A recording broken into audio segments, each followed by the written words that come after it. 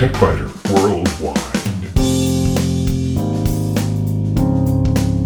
It's the High Tech Podcast in plain English with an hour's worth of news in about 20 minutes. That's because we leave out the commercials, the station breaks, the sports, and most of the jingles.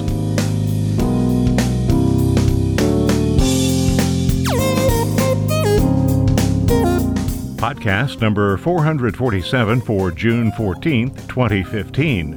This week, Thumbs Plus is preparing to release an updated version of its photo management application. Security is suddenly becoming a very big topic for business managers and government officials. And in short circuits, a clever way to manage messy wires, the text you send could end up in court, and most of us are carrying more devices around these days. In spare parts only on the website, a new security offering from a startup company promises better protection against state-sponsored cybercrime. And BlackBerry is reported to be considering a big change.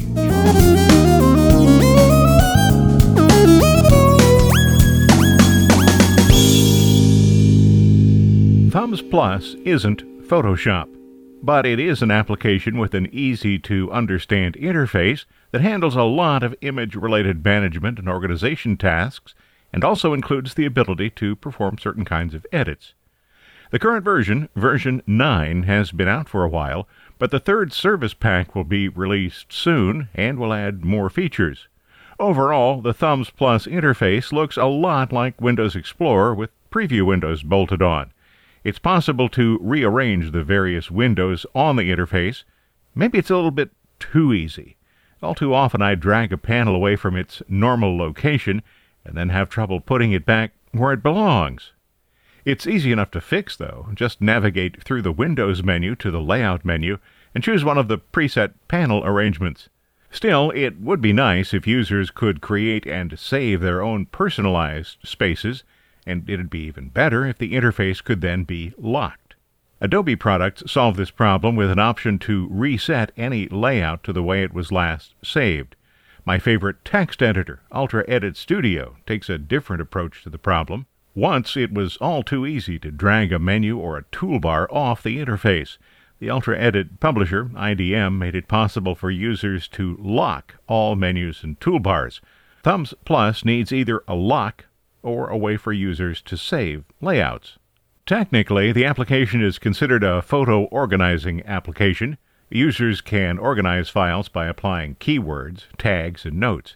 It goes well beyond being an organizer, though, by allowing users to eliminate red eye caused by the use of an on-camera flash, adjust color balance, rotate and crop the image, and more.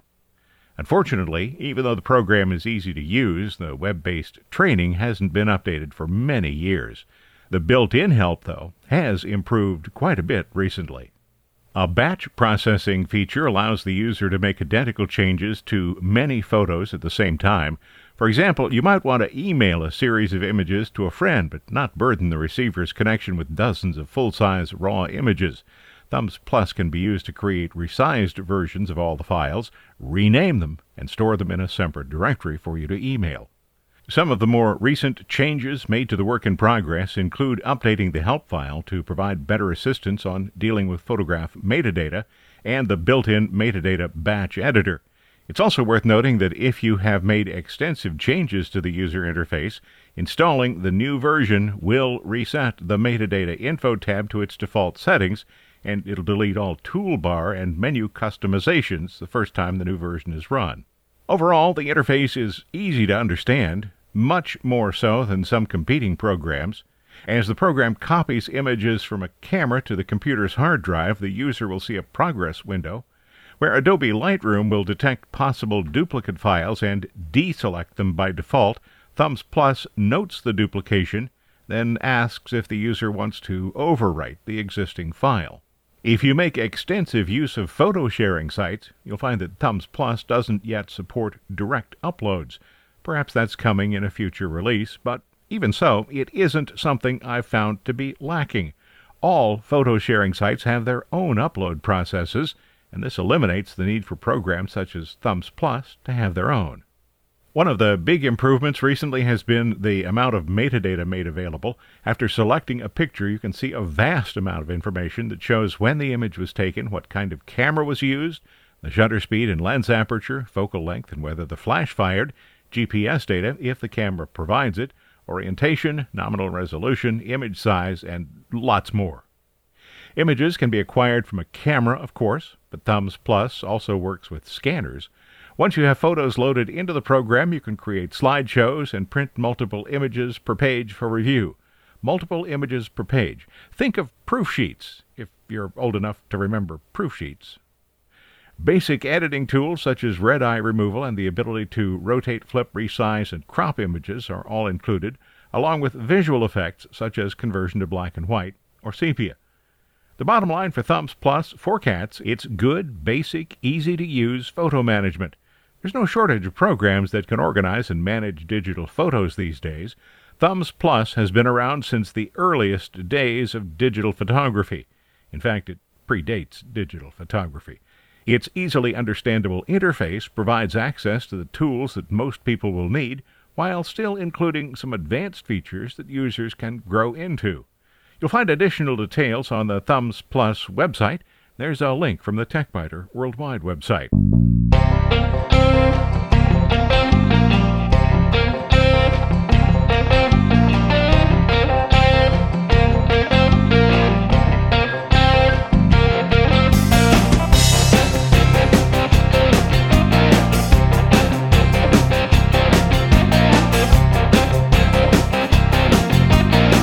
Just as success in real estate depends on location, location, location, increasingly success in any endeavor that involves data involves security, security, security. At a time when retail organizations and health insurance companies expose millions of records, and when even the federal government can be hacked with relative ease, security should be constantly a top-of-mind issue for business and government leaders. Security firm RSA provides hardware and software security devices intended to allow users to connect to corporate resources securely on encrypted connections via the public Internet. It also works to detect, investigate, and respond to advanced threats. RSA President Amit Yoran says that companies continue to pour huge amounts of money into security measures such as antivirus and anti-malware applications and firewalls. But even so, he says, the biggest organizations still feel unprepared for the threats they're facing. RSA research suggests that most companies lack the maturity to address cybersecurity risks, and 83% of large organizations ranked themselves as below developed in maturity. That is particularly troubling considering the widespread threat from cyber crooks. Additionally, RSA says that nearly half of the companies they surveyed say that they are currently unable to measure, assess, and mitigate cybersecurity risks. Oh, and the real kicker is this. Only 1/3 of financial services organizations say that they are adequately prepared. 1/3. Yoran calls prevention only a failed strategy. He says that more attention needs to be focused on detection and response. To some, that might sound like admitting defeat, but it is, in fact, an encouraging shift in attitudes. The cost of malware kits widely available on the Internet continues to drop, and the old whack-a-mole strategy no longer works. Today it's important to detect potential problems early so that the security team can respond to them. The perceived lack of overall maturity is realistic, considering the number of organizations that suffered security incidents within the past year, incidents that harmed their customers, damaged their reputation, and cost a lot to remediate.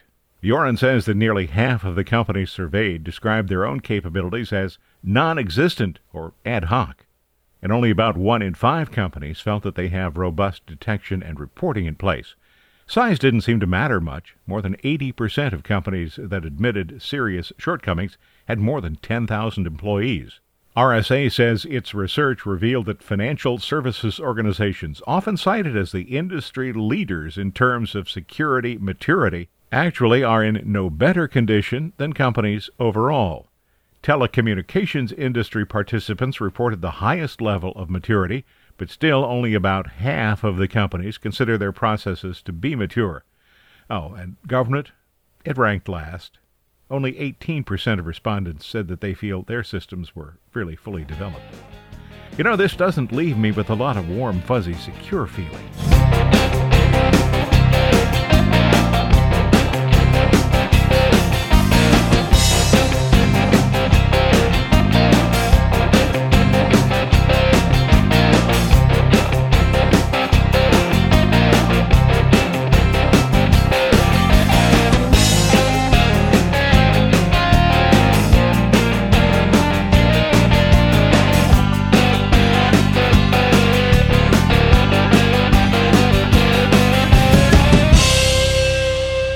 In short circuits, as essential as they are, cables can be a major annoyance. I have cables that are needed once a week when the backup drives come home. I have cables that are needed every day to recharge batteries. And of course there are cables that attach peripherals to computers and cables that attach various devices to docking stations. It can be a mess. To keep track of the cables that are needed for backup, those are power and USB cables, or digital cameras, a different kind of USB cable, of course, I bought some rubberized holders with adhesive backs. I've stuck some to monitor bases to keep the backup and camera cables from falling to the floor, and I attached additional holders to a filing cabinet to make sure that recharging cables are always right where I can find them. Those don't help when it comes to managing cables for a docking station, but Captive Cables manufactures 16-inch sleeves with zippers that can be used to corral the docking station cables. You can think of them as long tubes, because that's exactly what they are. The zipper part, though, is genius, because you can unzip the tube most of the way, insert additional cables easily, and then zip the tubes closed again. Check out the pictures on the TechBiter Worldwide website.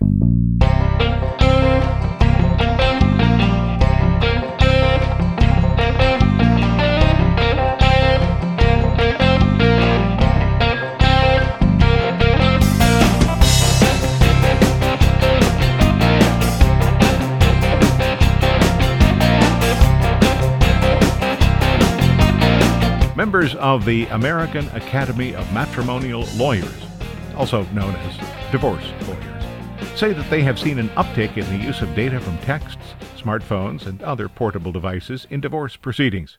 Perhaps unsurprisingly, nearly 100% of the lawyers who responded to the survey report an increase in this type of data. About 2/3 of divorce lawyers say they have seen more evidence being gathered from apps, specifically Facebook, Twitter, and Instagram. The president of the American Academy of Matrimonial Lawyers, James McLaren, says that where a suspicious spouse might have turned to a private investigator for this kind of detailed information in the past, today most people willingly carry around some kind of wireless tracking device wherever they go. As a result, says McLaren, smartphones and other wireless devices are having a big impact on the ways in which couples divorce. Overall, 97% of the attorneys cited an increase in the number of cases using evidence taken from smartphones and other wireless devices during the past 3 years. The most common types of evidence gathered were texts, email messages, and phone numbers and call history. Internet browsing and searches and GPS data were also included, but at a much lower rate. An increase in the number of cases using evidence taken from apps during the past 3 years was cited by 67% of the respondents, while 28% said they saw no change. 5% said there was actually a decrease. In addition to Facebook, Instagram, and Twitter, the lawyers cited Find My iPhone, Snapchat, Google Maps, Google+, WhatsApp, and Tinder.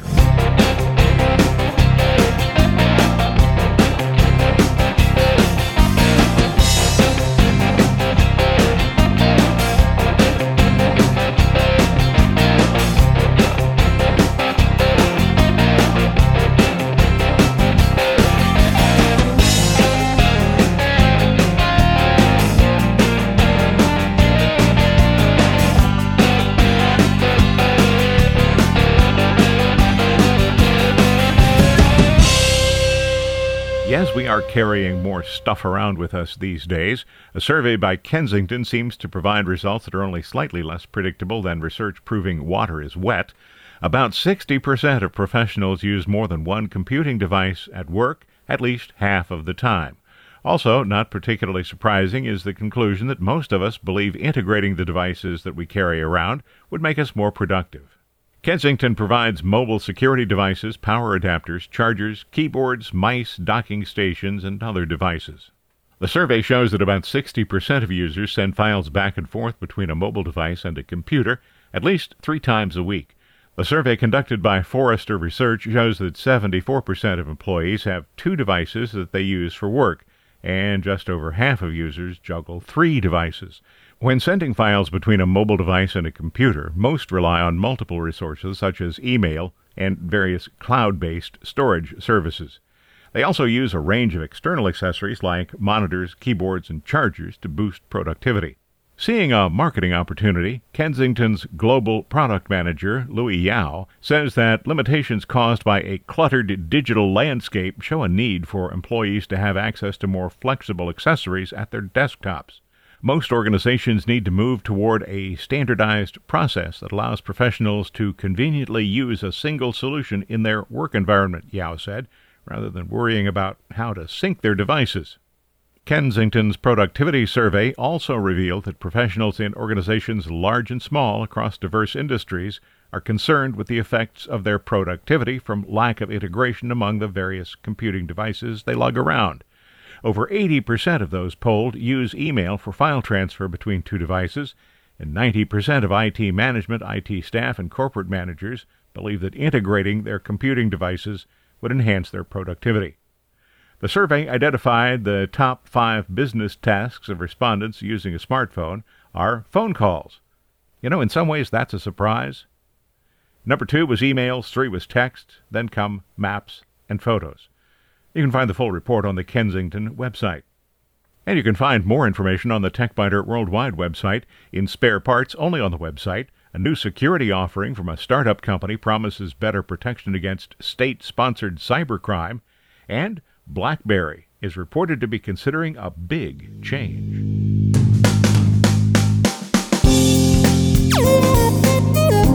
Thanks for listening to TechBiter Worldwide, the podcast with an hour's worth of technology news in about 20 minutes.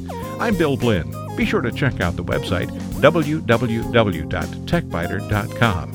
And if you like, send me an email from there. See you next week.